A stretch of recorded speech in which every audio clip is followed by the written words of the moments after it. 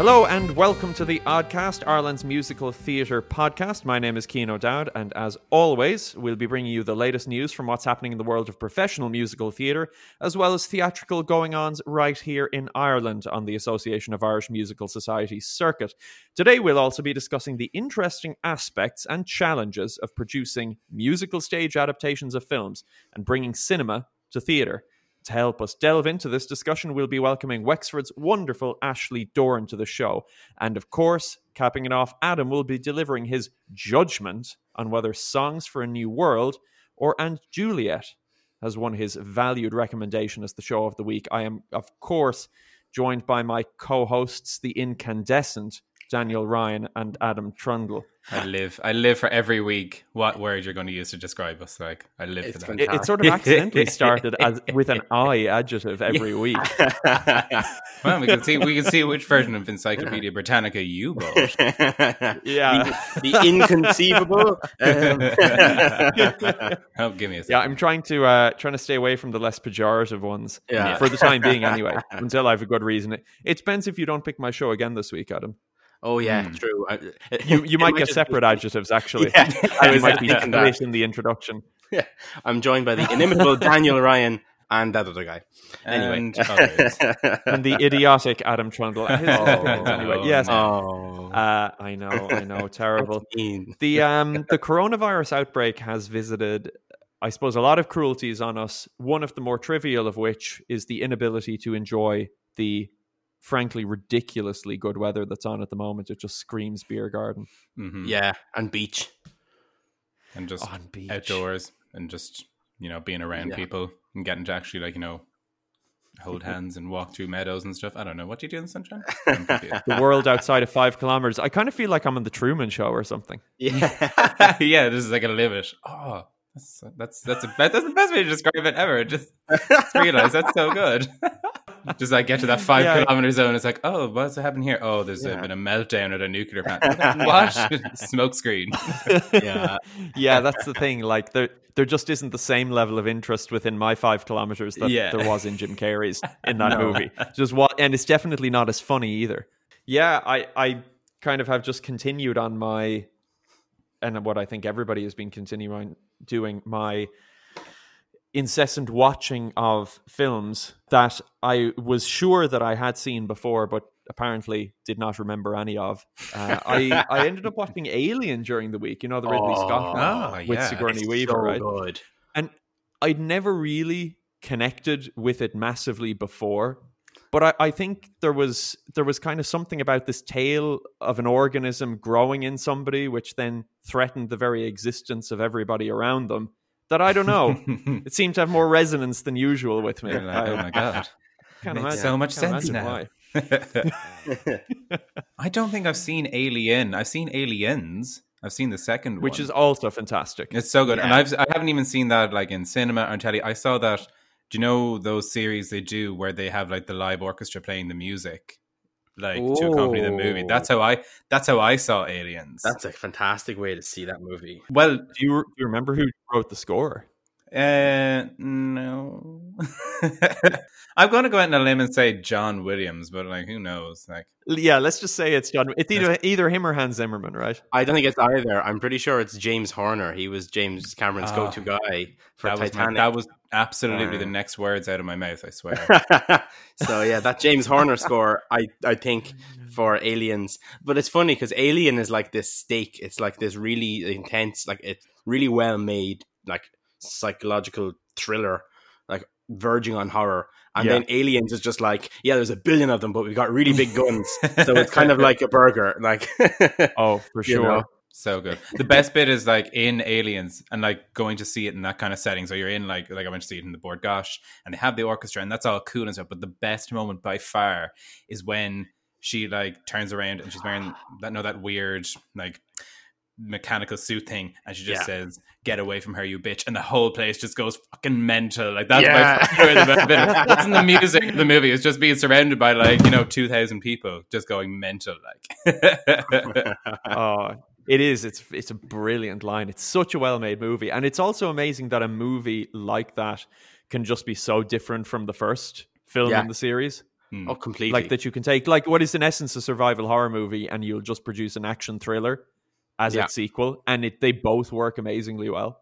Yeah, no. Less said about Alien 3, the better. Yeah, I would take the nosedive after that, but Yeah, which was weirdly like David Fincher's first movie. What? Oh, really? Alien 3. That's insane. Yeah. Did it have all the classic Fincherisms, like like a cool palette and weird music and tracking landscape if I remember correctly, it's so dark, like as in physically dark, as to be almost unwatchable. Like, you're just peering into it, going, "What is going on?" I can't make out anything on screen. But it is also emotionally very dark as well. Okay. The aliens have feelings in this one.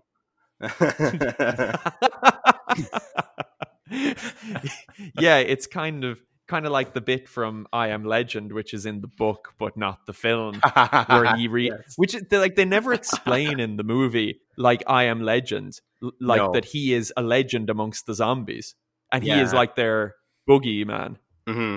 So yeah, that's it. Sigourney Weaver or Ripley is like their boogeyman. That's Alien 3 for sure. It's told from the aliens' perspective of a horrific villainous woman who comes to murder them and their mother. I haven't seen Aliens 3, so I will fully accept that is the truth. Oh yeah, no, I'm going based on this. Like, though I do like Alien versus Predator. That film is fantastic. That is just a good time. That movie. Essentially, the story of it is that Predator is this species of trophy hunters, and the xenomorphs, which is the name of the aliens in the Alien franchise, showing my major nerdness now. They I was going to say we are going down a road of a different podcast here. Yeah. Though to try and turn it back to musicals, do you think you could make a musical adaptation of any of the Alien movies? Oh. Yes, hell yes. Get away from her, you bitch. Do. Get away from her, bitch. You I'm not going to lie, I've only heard 3 seconds of it, but that is a hit. Yeah. Add some like third harmonies in there, you're done. Mm-hmm. I'll give the full Broadway treatment. Done. Yeah. I'm not going to lie, Adam. Your knowledge of the Alien franchise is very surprising. Yeah, but and delightful. Nonetheless. Well, I was going to say like deeply like uncomfortable. That's what I was going to say. It's a thing where you go, did you know they're called xenomorphs? And everyone just backs away slowly.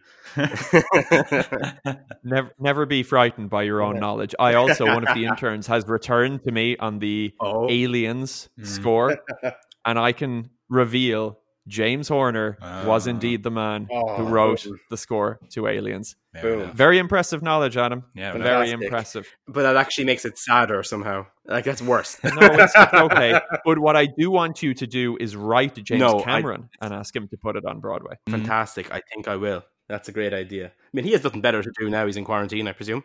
Like, I know the Avatar movies. I mean, if Alan Menken is writing like 15 musicals, apparently, surely James Cameron can put something on the stage. Absolutely. Right? Yeah, absolutely. But, like, weirdly, this is sort of, I don't know how I know so much about this. An American high school did a stage play of Alien. Which got such notoriety that Sigourney Weaver attended a performance of it. No way. That's so cool. Oh, that's so cool. Yeah. Like, look it up. It's a brilliant story. It's that's so cool. good. I mean, I'm sure they broke all kinds of copyright, royalty and license copyright law. But apparently nobody can. And I think Ridley Scott tweeted and said loads of positive stuff about it, and Sigourney Weaver actually went to it. So the kids are all right. They're fine. You can't sue kids. Speaking of the Broadway stage, Dan. Yes. I know you are our professional musical theatre correspondent. Absolutely. What has been happening over in New York that we should be learning all about? Well, this week, our story this week is pretty historic. Now it's a pretty historic week for musicals because they announced obviously the winners for the Pulitzer Prizes this week. So basically, these are awards. These are awards for achievements across a kind of a wide area of like literature, journalism, newspapers, etc. And usually very prestigious, very very big deal. And one of the awards that they award each year is the Pulitzer Prize for Drama, which again is kind of, it awards achievements for kind of playwrights, and obviously musical composition. Musicals are included in that. And this week it was announced that a musical won the Pulitzer Prize for Drama for this year.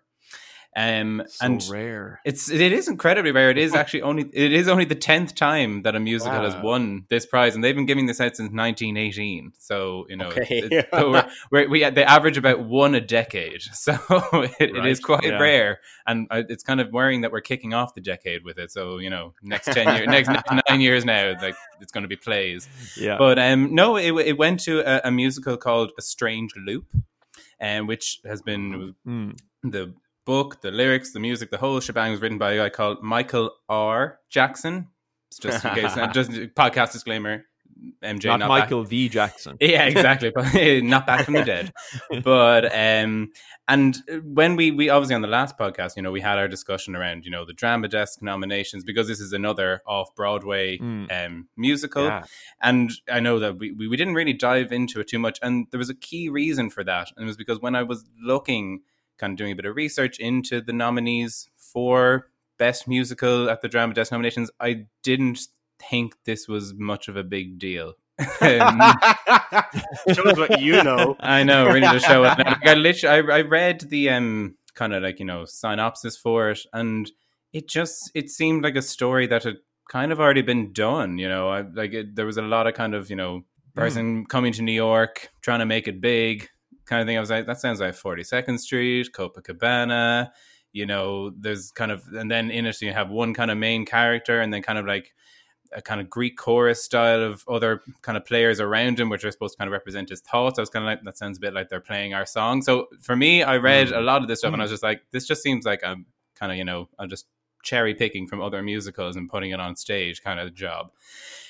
Sure. Nothing in its form that's particularly groundbreaking. Exactly. Yeah. It didn't seem that much, but obviously I was clearly wrong. I listened to the soundtrack. I wasn't overly impressed with it. I'm the same. I haven't been blown away. Like it didn't. Yeah, there was nothing there that I thought was overly special. There was no kind of standout number that was like, oh, that's class. It's a real beautiful piece of music. Like it's very funny, and very candid, like very candid, like very straight talking kind of, and I suppose at some level maybe that kind of worked in his favor. I don't know a show off the top of my head that's kind of as candid as this. Like it's literally, it will talk about kind of like, very straight talking.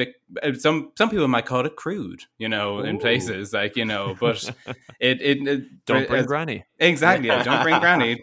Maybe not even bring mom and dad, and there's definitely like, PG-18. And if there was such a thing as like PG under 40, and kind of that narrow bracket there, it's targeted for you. In terms of kind of like background, obviously, kind of alluded to that. It's basically about a guy. His name is Usher, and he works as an usher at the Lion King on Broadway. And it's about him he's looking to kind of make it in New York as kind of like, a creative, which again, I was kind of like, this kind of harks back to Rent. Every time I read anything about it, I just looked and I was like, that's so similar to some other musical. Anyway. Rent is a previous Pulitzer Prize drama winner, though. It is indeed. It absolutely is. But I suppose like the kind of premise really of the whole show is that, like he's an African American, he's overweight, he's homosexual, trying to, I suppose, kind of make it in a kind of white heteronormative world. Like that's the kind of overarching theme of the whole thing. So in that respect, it does kind of fit the bill in terms of, if you look at previous Pulitzer Prize winners that are musicals, like, because you look like, well, I wouldn't say it fits a bit in terms of like Hamilton was just such a kind of a revolutionary kind of show. Sure. That, that was kind of big. But if you look at like Next to Normal, which kind of deals with, mental health, bipolar, those kind of serious issues. Rent, again, obviously kind of, highlighting, the plague, the struggle of creatives living in New York. And then you've also got, the kind of AIDS crisis side to it, the whole series of wider socioeconomic issues are dealt with in Rent. And then like, other ones, even like I'm like going a bit further back to probably what we would call, air quotes, simpler times. But like A Chorus Line is another previous winner. But again, at the time, quite revolutionary as a show. And again, it did kind of highlight, I suppose, again, the kind of struggles of creative people, trying to make it in theatre. So in that, from that side, it does fit the bill.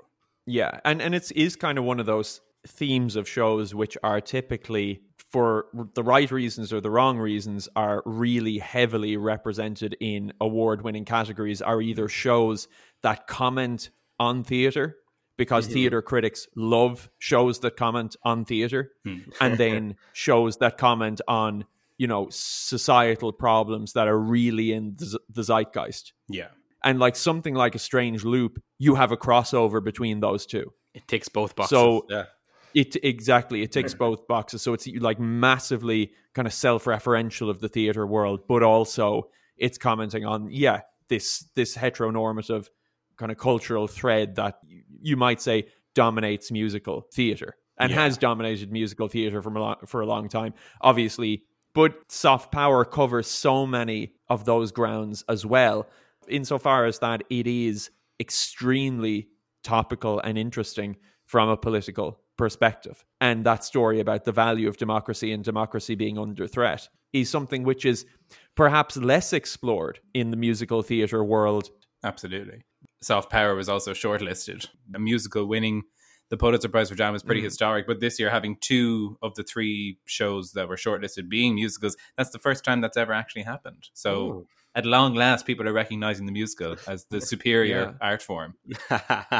Whether or not you really like the music of A Strange Loop, or whether or not you really like the music of Soft Power or whatever, it is a kind of great coming of age moment for musicals. And, you know, these 2 musicals, whether you think they're brilliant or not, they at least delve into they invade the world of what is largely being occupied by the straight play, which is this is the world where we provide serious commentary on societal issues.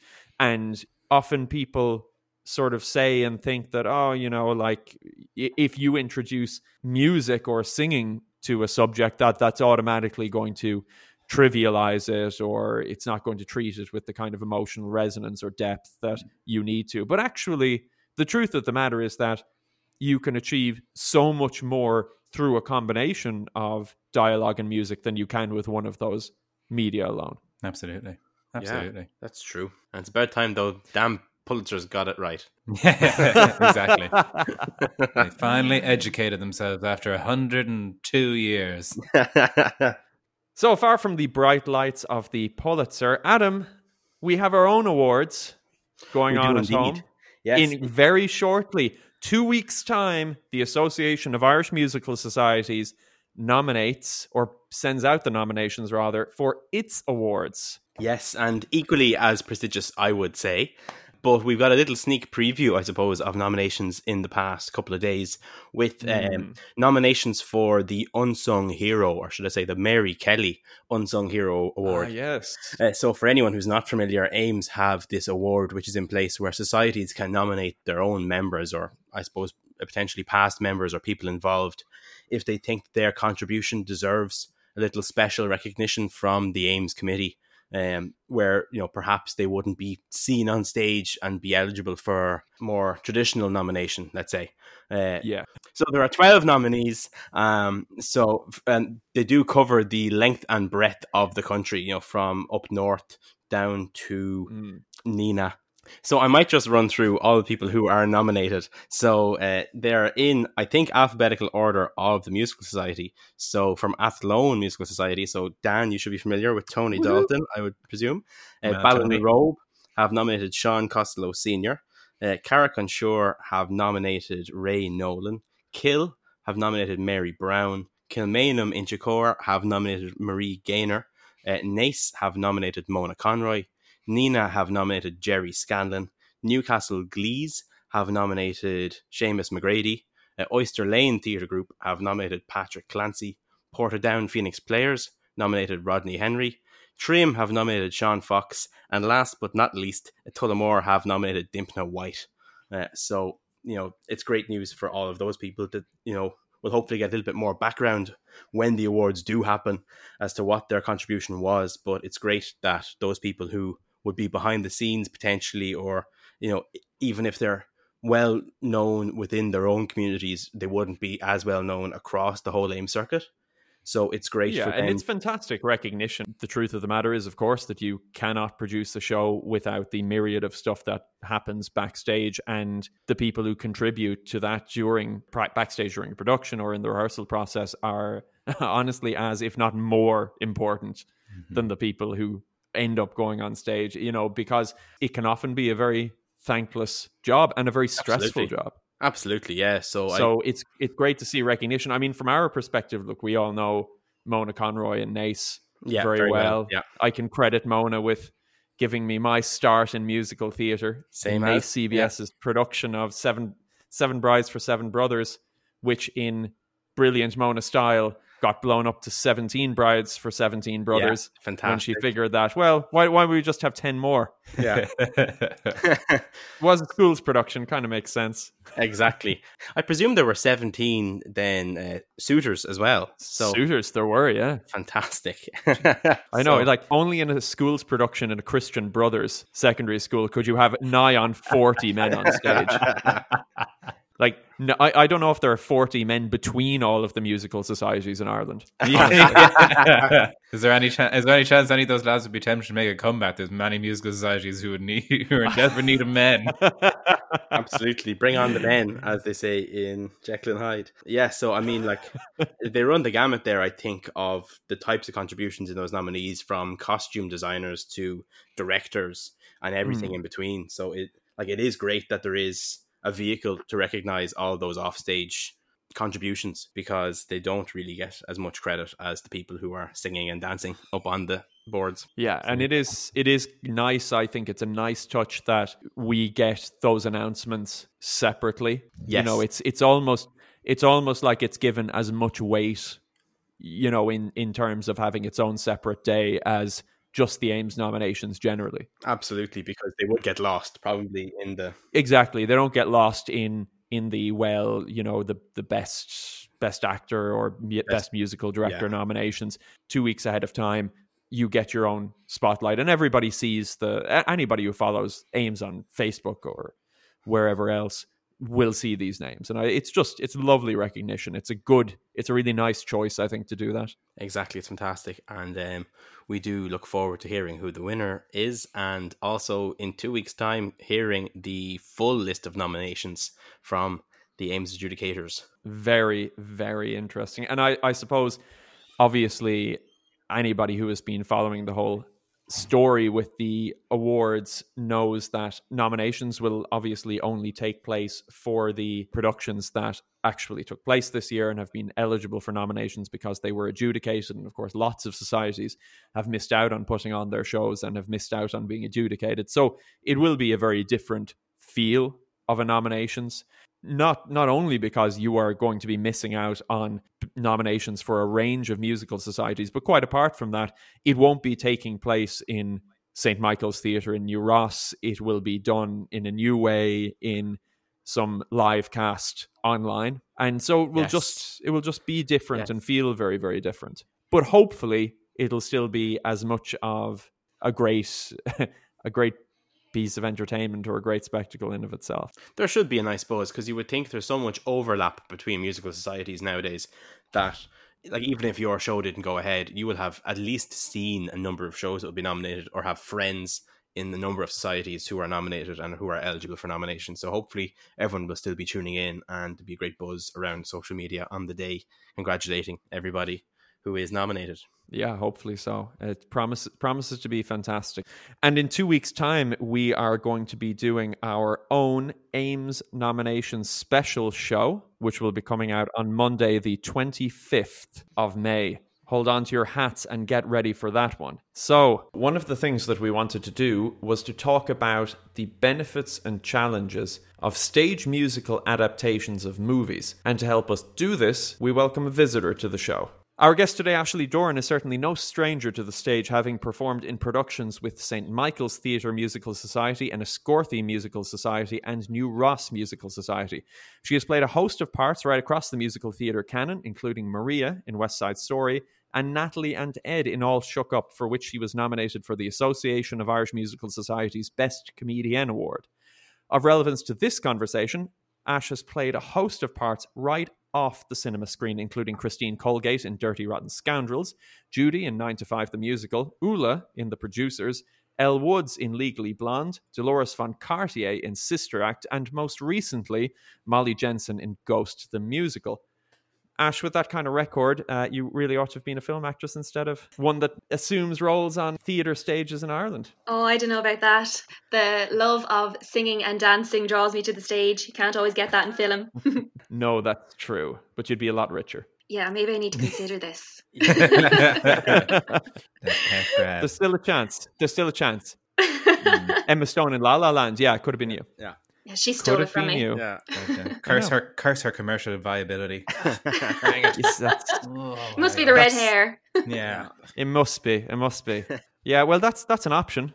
Like you dyed your hair for Elle Woods. You could have dyed it for La La Land. I didn't actually dye my hair. That was a wig.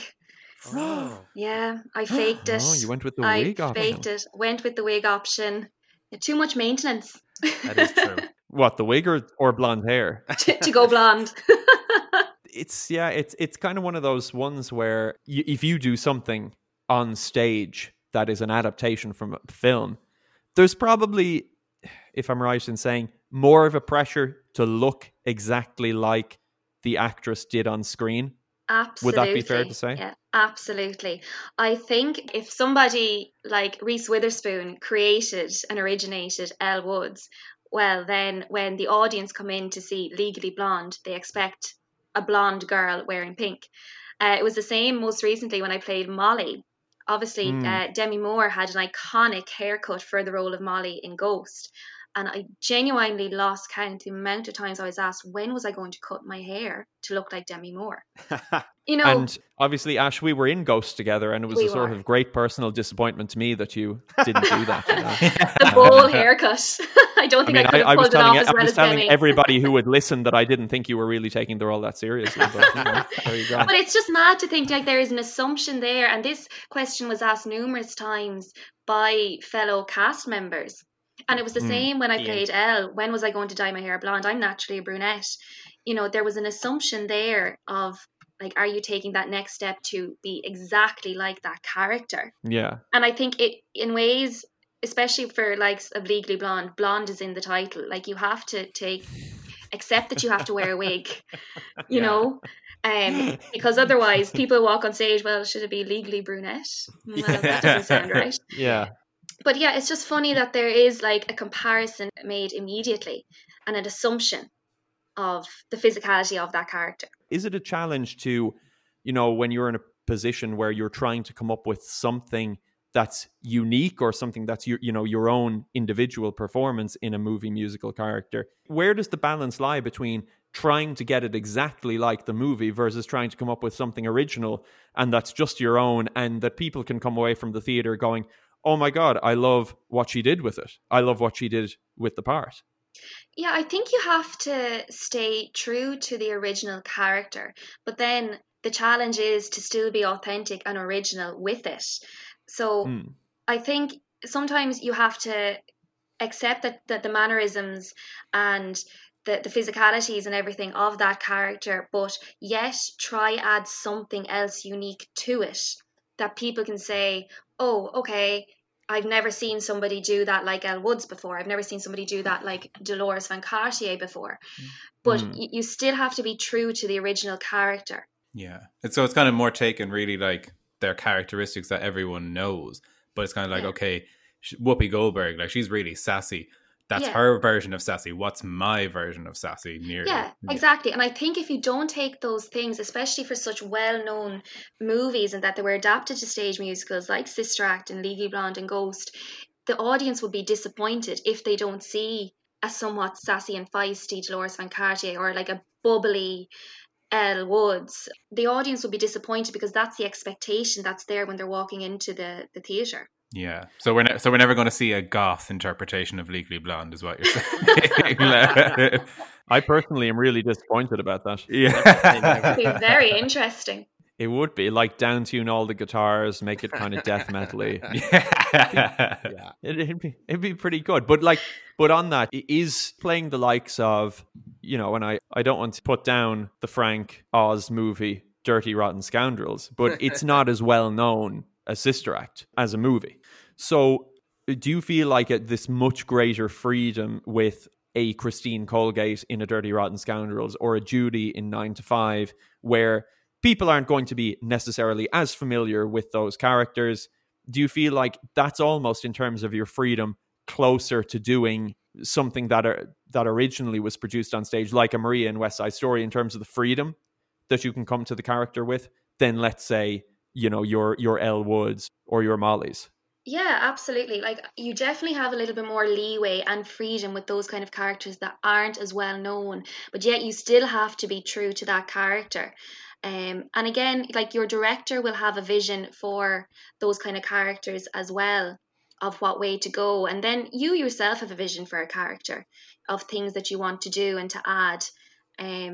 But yeah, you definitely have a lot more freedom with that role because it's not as well known, to be a little bit more original. So do you prefer then the likes of a Natalie Ed in Otter Cup, where, people who are really familiar with musicals will have seen a couple of versions of Otter Cup, but maybe the majority of your local audience won't? So would you prefer parts like that, where you kind of have free reign, or something like an Elle Woods, where you have, like you said yourself, like 50 or 60% of it, you kind of have to stick to people's expectation, and you only have a little bit of room for freedom? Which one would you prefer to take on?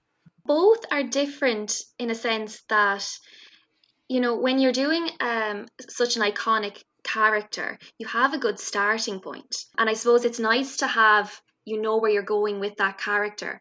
While the likes of Natalie and Ed, I suppose you can have more fun with it. But then sometimes when you don't have such a structure for that character, that might backfire as well. Yeah, true. I suppose it's a big challenge, because you're kind of completely relying on yourself and your director to completely, yeah. make Well, up if you the have a character for the structure, if audience. you know, like, the way the rise and fall of the emotions of the character throughout, I'm just saying, Elle Woods, for example, the start, she's really bubbly and, wanting to get Warner back. And then, like, kind of like she grows and develops throughout the show. So that's like a nice structure to have, and you know where you're going and what you can do with it. But if you do have a character that's not quite as well known, yes, you have more of an opportunity to be more authentic with the character, but it might not always work. And just on the subject of playing characters in musicals that have been adapted from movies, often those stage productions come with production requirements that are going to be more excessive or more demanding than it would be for something which started its life in development on stage. So I was watching a documentary recently on Disney Plus, all about the making of Beauty and the Beast, and talking about the challenges maybe in transforming a beast into a guy on stage in front of everybody on Broadway, or, like dancing cups and saucers. It's not really something you would have built into the script if you were writing a musical for the stage, but it's something that you now have to contend with when you're making a stage adaptation. And so do you find trying to play out some of those technical requirements, I'm thinking most specifically of like Molly and Ghost, where you have to spend most of your time on stage completely ignoring Sam, who was played by Cormac Malone in New Ross, in a way you won't have to do in other productions, that you'll have to do things or fit into some sort of technical requirements of a show which are just more demanding than you ordinarily would. I mean, there are challenges in that. Yeah, but I think that makes it exciting to do those things on stage. And I think that's what makes the stage adaptations so successful, because those kind of moments are just magic. And they give that kind of wow and awe factor. And when you hear that from the audience, when those moments happen, it's so rewarding. But like, it is challenging. And I know in rehearsals, I'd forget myself and I would look towards him like, oh, yeah, I've done it again. He'll be very disappointed to hear that you derived so much excitement from not looking at him. That sounds crazy tough. I hadn't even considered how hard that would be, because every instinct, like, of every other role you ever play, you have to look at your scene partner, like. Yeah, I think though you're so aware of it. You're so aware of it from the start, and because the film is so well known, you know exactly what is involved. So you're kind of training yourself from the start to just block that person from your peripheral vision. Or like if they're right in front, you just like see through them all of the time. So you kind of just, through the rehearsal process, you're doing that all of the time because you're so aware of it. But it was strange at the start. And kind of picking up on that point there about, like, you know, that you know the show from the start. Like, you kind of know before you even walk into the theater. I know, like, for me, it kind of takes away, does it not, a little bit, though, from going to see a show? Because, like, I know when I went to see The Lion King, and I saw The Lion King on the West End, it's incredible to watch. It is it's such a spectacle.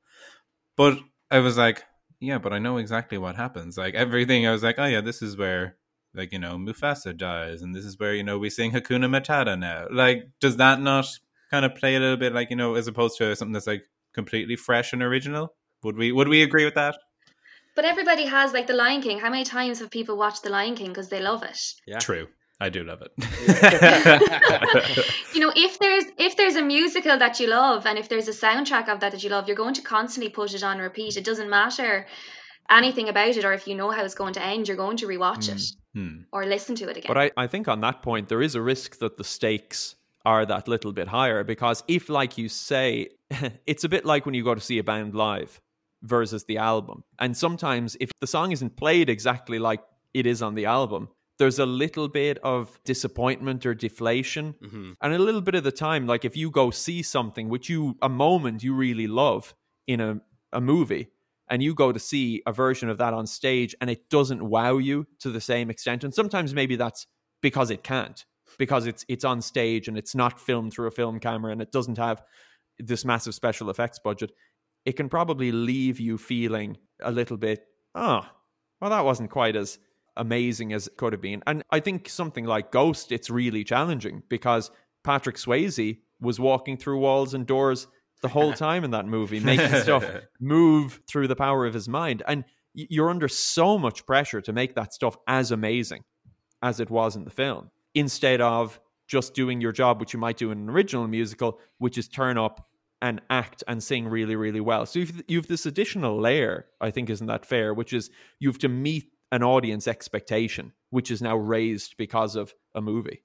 Oh, absolutely, absolutely. And I think it's really for those kind of films with such technical moments in them, the director and the set designer have to have a vision for what they want to do.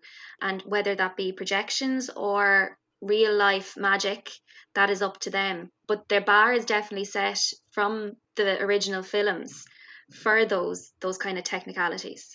Like, I think one of the big advantages of, like, having the audience be aware of the story and the character already is that when they come in, they're already engaged with you. You haven't got to try and win them over, you know, outside of just, like, being a good version of it. And I think there's so much, there's another level of enjoyment, I think, by being in the room with the performers, which I think is a great thing about these movie musicals, because it's like, yeah, you can watch the movie, but it's a different experience to going and sitting in a room with a live band and, you know, a full stage of performers in front of you.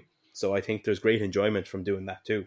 I think the one of the problems is, for me, I think you can be caught really in a no-win situation with some people in the audience, because I think sometimes if you do something exactly the way it was in the movie, then you could quite easily be accused of just imitating them. Yeah. Whereas if you do it in a way that's very, very different, you're also going to probably disappoint another segment of your audience who might say, but he was nothing like the guy in the film. Yeah. So you almost feel like no matter what choice you make, it's going to end up disappointing one section of your audience or another.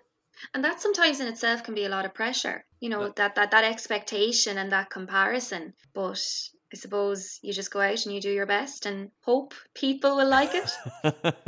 I suppose it comes down to which of those criticisms would you rather receive? Like, if you leave this, or you hear through the grapevine that someone said, you know, that you were like just copying the character, or whether you were completely wrong in your interpretation, that's not what it was like in the movie. It comes down to, like, which one of these things would I rather hear? Because I'm going to hear one of them. So do the thing that feels right for you, and kind of, you have to ignore the people who are that critical of amateur theatre, I think. The haters. I think so. I'm kind of reminded of a quote that I saw from Michael Bublé, who was quoting a conversation he had with Tony Bennett about inspirations. Yeah. And he was saying, sometimes I feel like I'm just doing a Frank Sinatra impression, or I'm just doing a Tony Bennett impression, or whatever. And Tony Bennett was saying, you just have to steal from everybody. You know, if you steal your performance from one person, it's plagiarism. If you steal your performance from everybody, it's research. So maybe is that the trick, that you just you try to integrate little bits of, well, the person who did it in the movie, and the person who did it on Broadway, and the person who did it on the West End, and maybe a little bit of myself, and you put it all together. Well, I think it depends on the person. Like me personally, I've seen all of those films, but if I am auditioning for a part, or if I get the part, I won't look at anything. I will try, go through my memory of the characteristics of that character and then make it up as I go along and hope for the best, because sometimes it can be plagiarism without you realizing it, something that you've watched. I suppose the advantage of a thing like Ghost, where the movie's really famous, but like the other side of it is the music. So a huge amount of people will, who are going to see something like Ghost or like The Wedding Singer, will have seen the movie but won't have heard any of the songs, or at least any of the original songs that are in it. So you get the opportunity to do something which is potentially completely new and original, because you get to sing it your way in your voice. And so there's that. I suppose actually in something like a Sister Act, Ash, do you find that there's a pressure to try and sing it the way Whoopi Goldberg would sing it?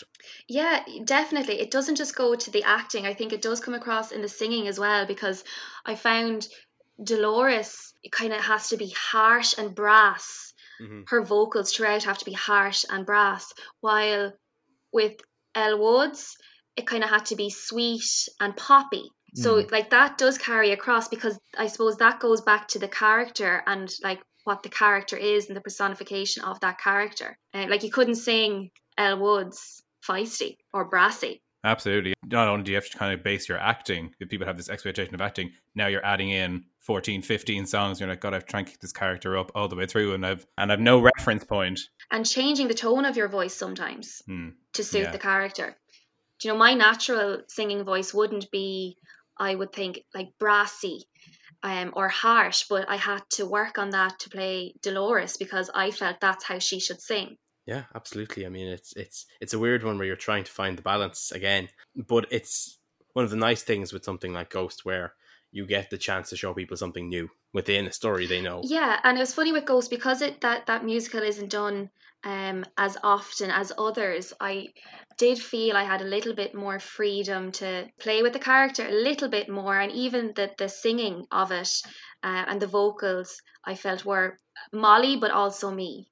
Have you got a dream movie role that you would love to play on stage?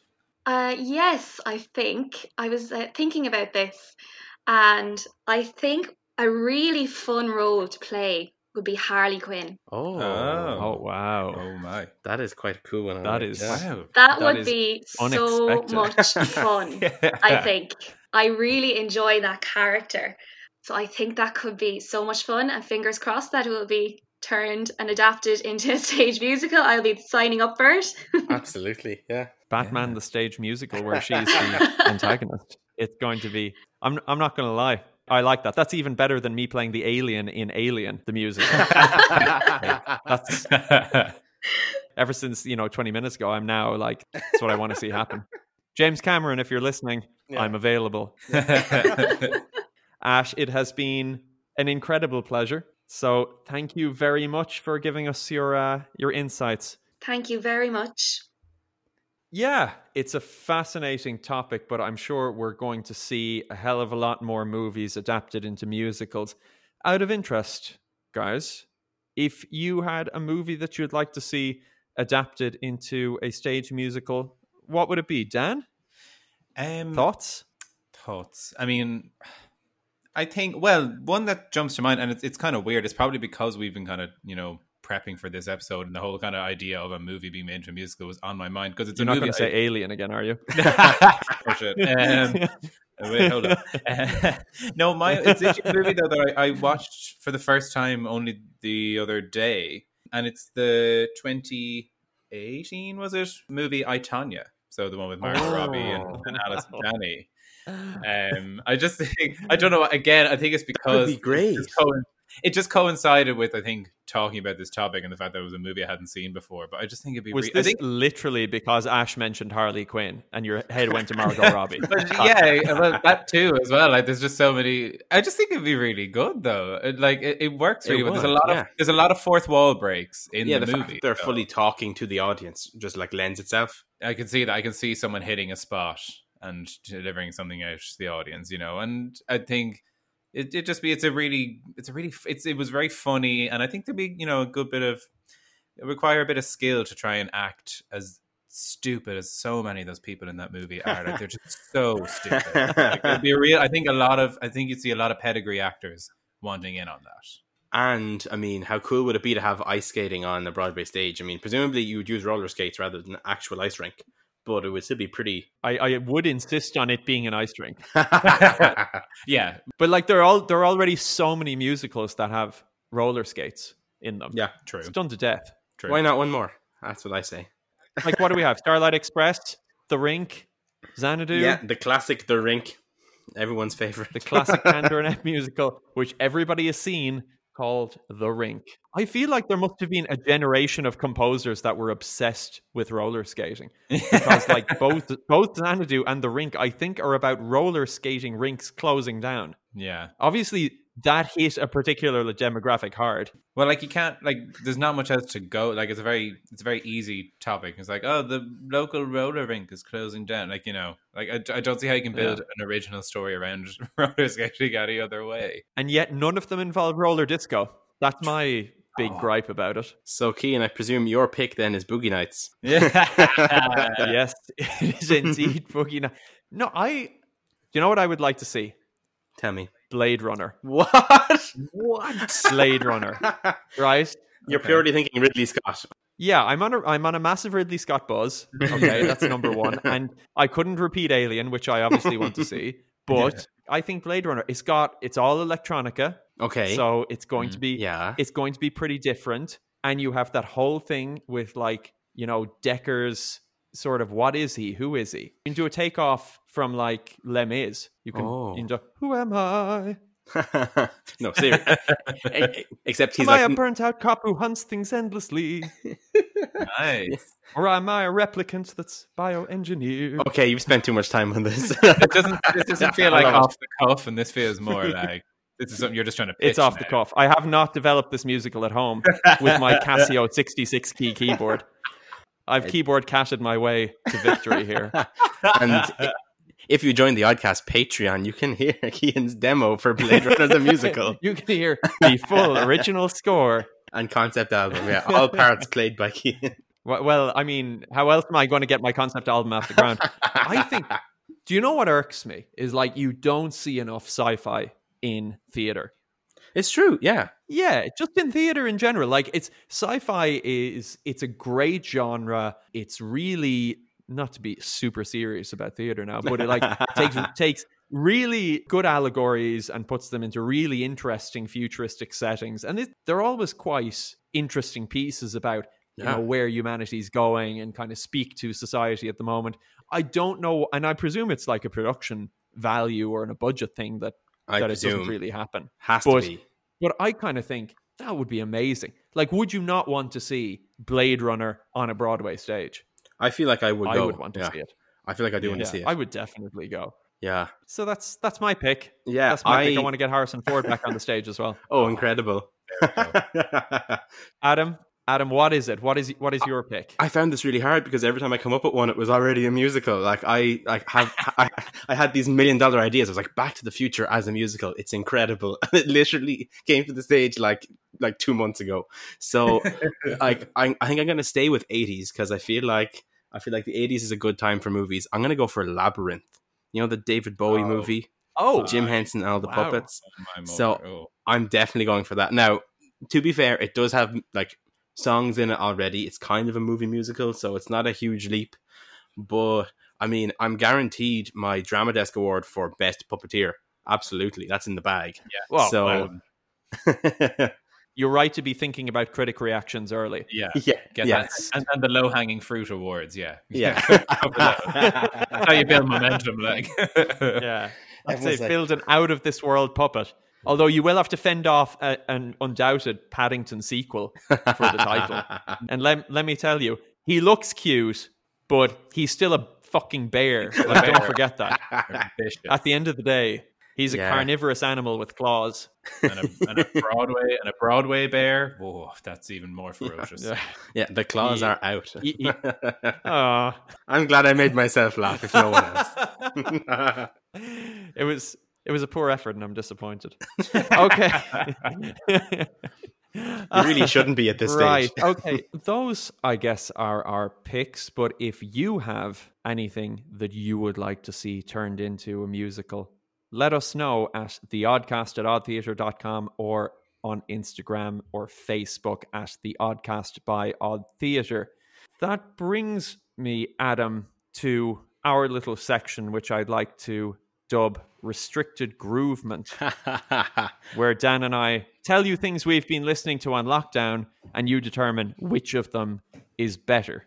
Yes. So to recap, 2 weeks ago, I should say, Dan recommended the musical And Juliet, and I recommended the musical Songs for a New World, and it was up to you to determine which of these was better and would get your much vaunted approval.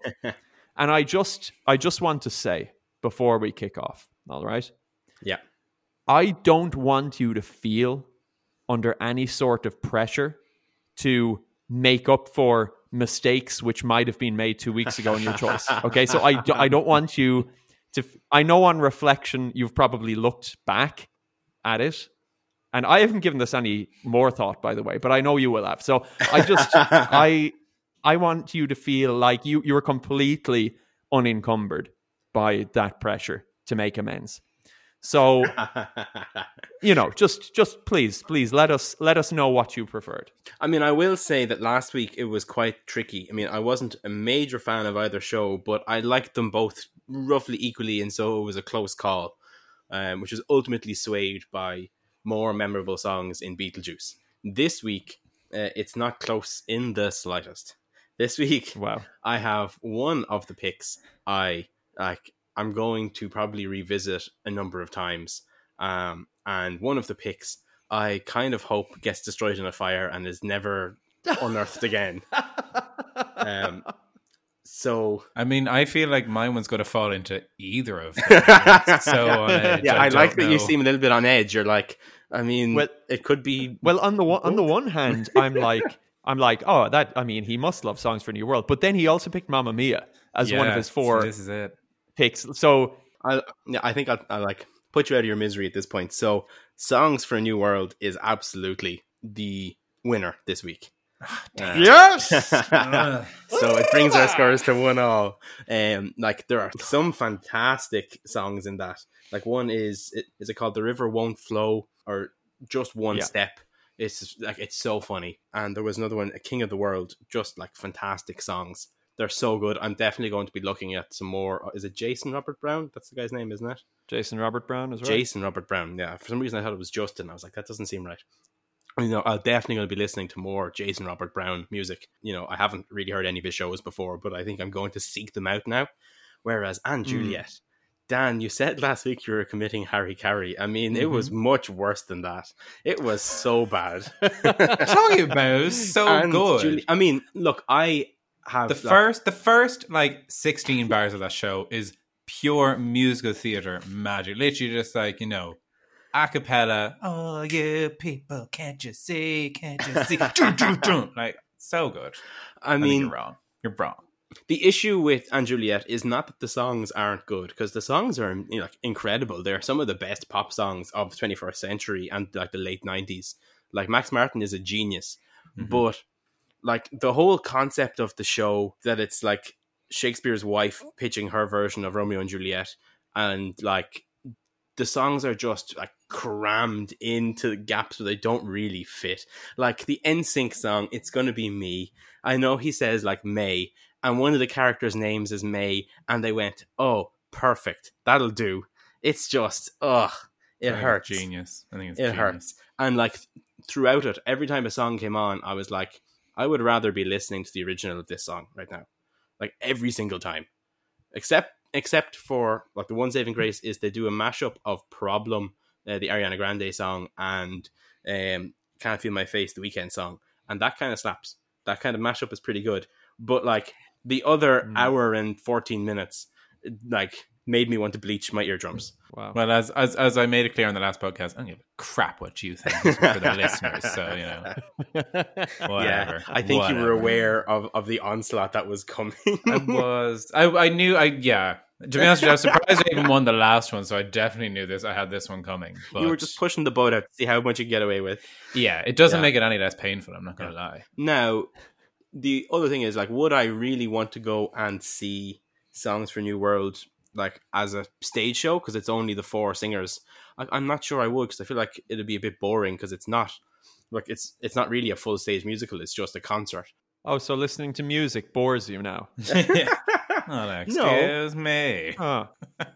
Guess you better tear up any of those concert tickets that you might have lying around. There's no hard narrative driven through it. Must be boring as fuck.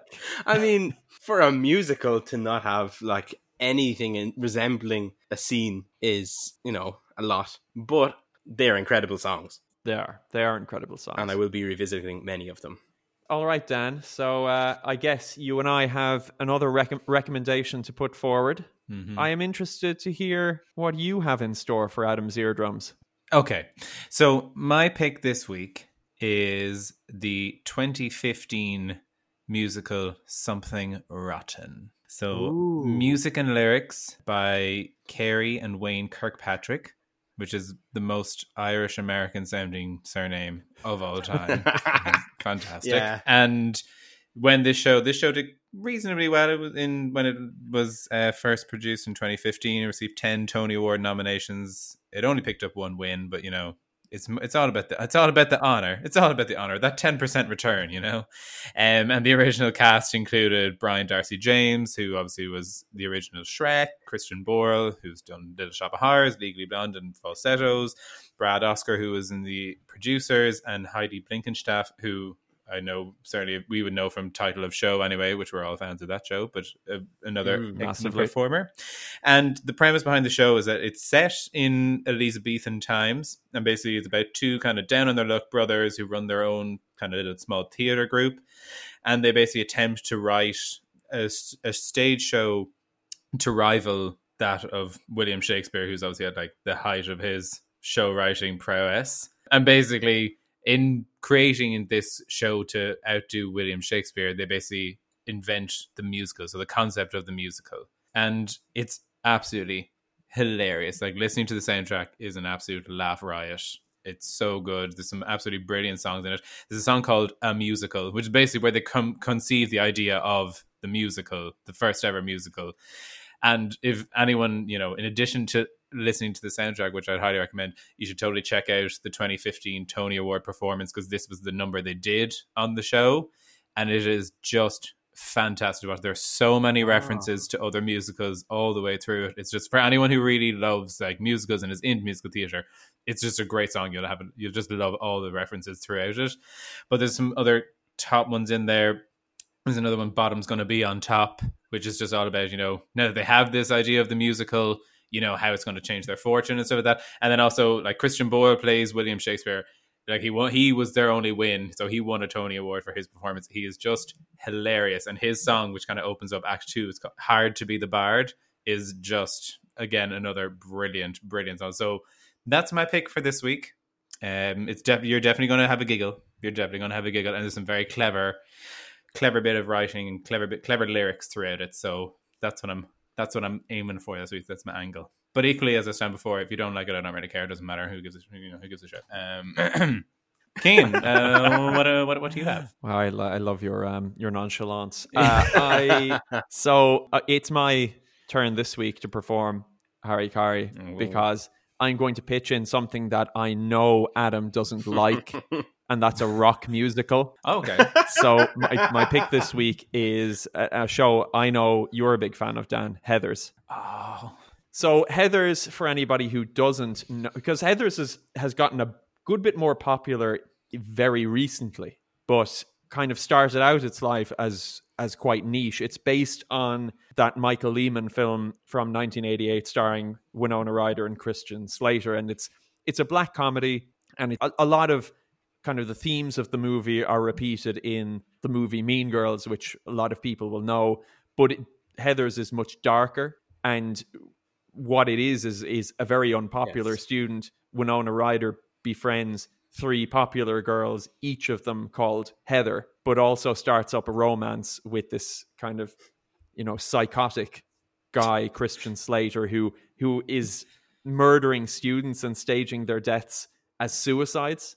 And it's played very much for black comedy, very, very much for black comedy. And the musical sticks to that storyline quite rigidly. So it originally started out as doing developments like back in 2009 and 10. I think like Christian Bell was in a workshop with it. But in its current form, started out with Barrett Wilbur-Weed in the role of Veronica, the main role in Los Angeles, who I love. I think she's just the most sensational theater performer. Her voice is unbelievable. Her voice is mighty. She's got a great voice. And this was a great show, and she played that part. Like, you listen to any of the cast recordings, it's just incredible. And that was premiered in LA in 2013. It went off Broadway in 2014, and sort of had a bit of a mixed reaction off Broadway. It was well liked by a lot of critics and audiences, and some people thought that, making a musical of some of the dark comedy elements of it, making them a little more bubbly and poppy, didn't really work because it treated some of the black comedy elements a bit too lightly.